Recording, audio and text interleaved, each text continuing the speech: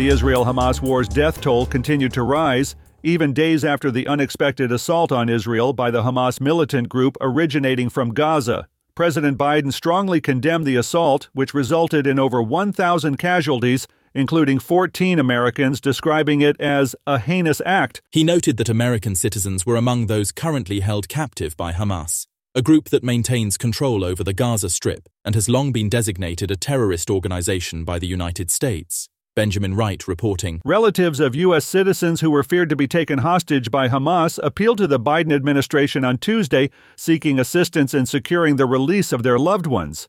They expressed concern that they had not received any formal communication from the White House. During a news conference, Rachel Goldberg, the mother of 23-year-old Hirsch Goldberg-Polin, shared that the last message she received from her son conveyed his love and regret. Goldberg-Polin had been among the thousands of attendees at a music festival when Hamas militants disrupted the event on Saturday. Harry Michaels reporting. New York Representative George Santos, who has been facing numerous challenges, found himself indicted on fresh federal charges on Tuesday. The superseding indictment included charges of conspiracy, wire fraud, aggravated identity theft, and credit card fraud. Prosecutors in the Eastern District of New York newly alleged that Santos and former campaign treasurer Nancy Marks had submitted false financial reports to the Federal Election Commission. These reports had inflated the campaign's fundraising figures, all in an attempt to qualify for specific perks, benefits, and support from Republican Party leaders. Kyle Norris reporting. Western Afghanistan was hit by a significant earthquake with a magnitude of 6.3,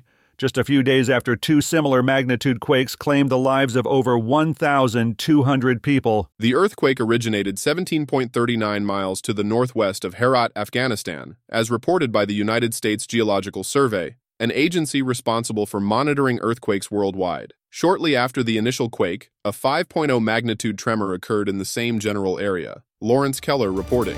This is the latest news headlines. This season, the United States has witnessed the initial occurrences of highly pathogenic bird flu within its commercial poultry flocks. According to the U.S. Department of Agriculture, avian influenza, known for its lethal impact on commercial poultry, was officially diagnosed in a flock of 47,300 turkeys situated in Gerald County, South Dakota. Kevin Sanders reporting. Following a shooting incident that left 5 people injured during homecoming festivities, Morgan State University leaders announced their intention on Tuesday to construct a wall around a significant portion of the Northeast Baltimore campus. This proposed wall would expand the existing barriers by approximately 8,000 feet, effectively encompassing 90% of the campus and putting an end to unrestricted access.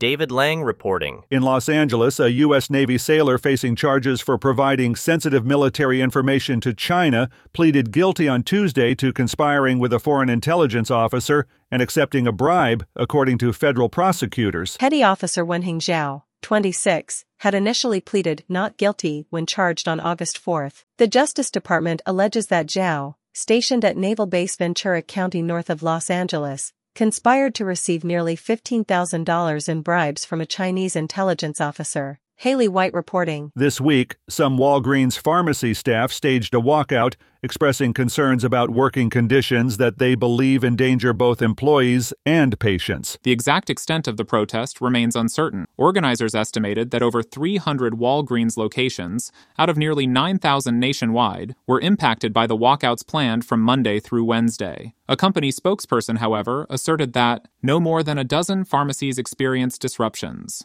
Michael Wallace reporting. And that's the latest news headlines with Alan Edwards.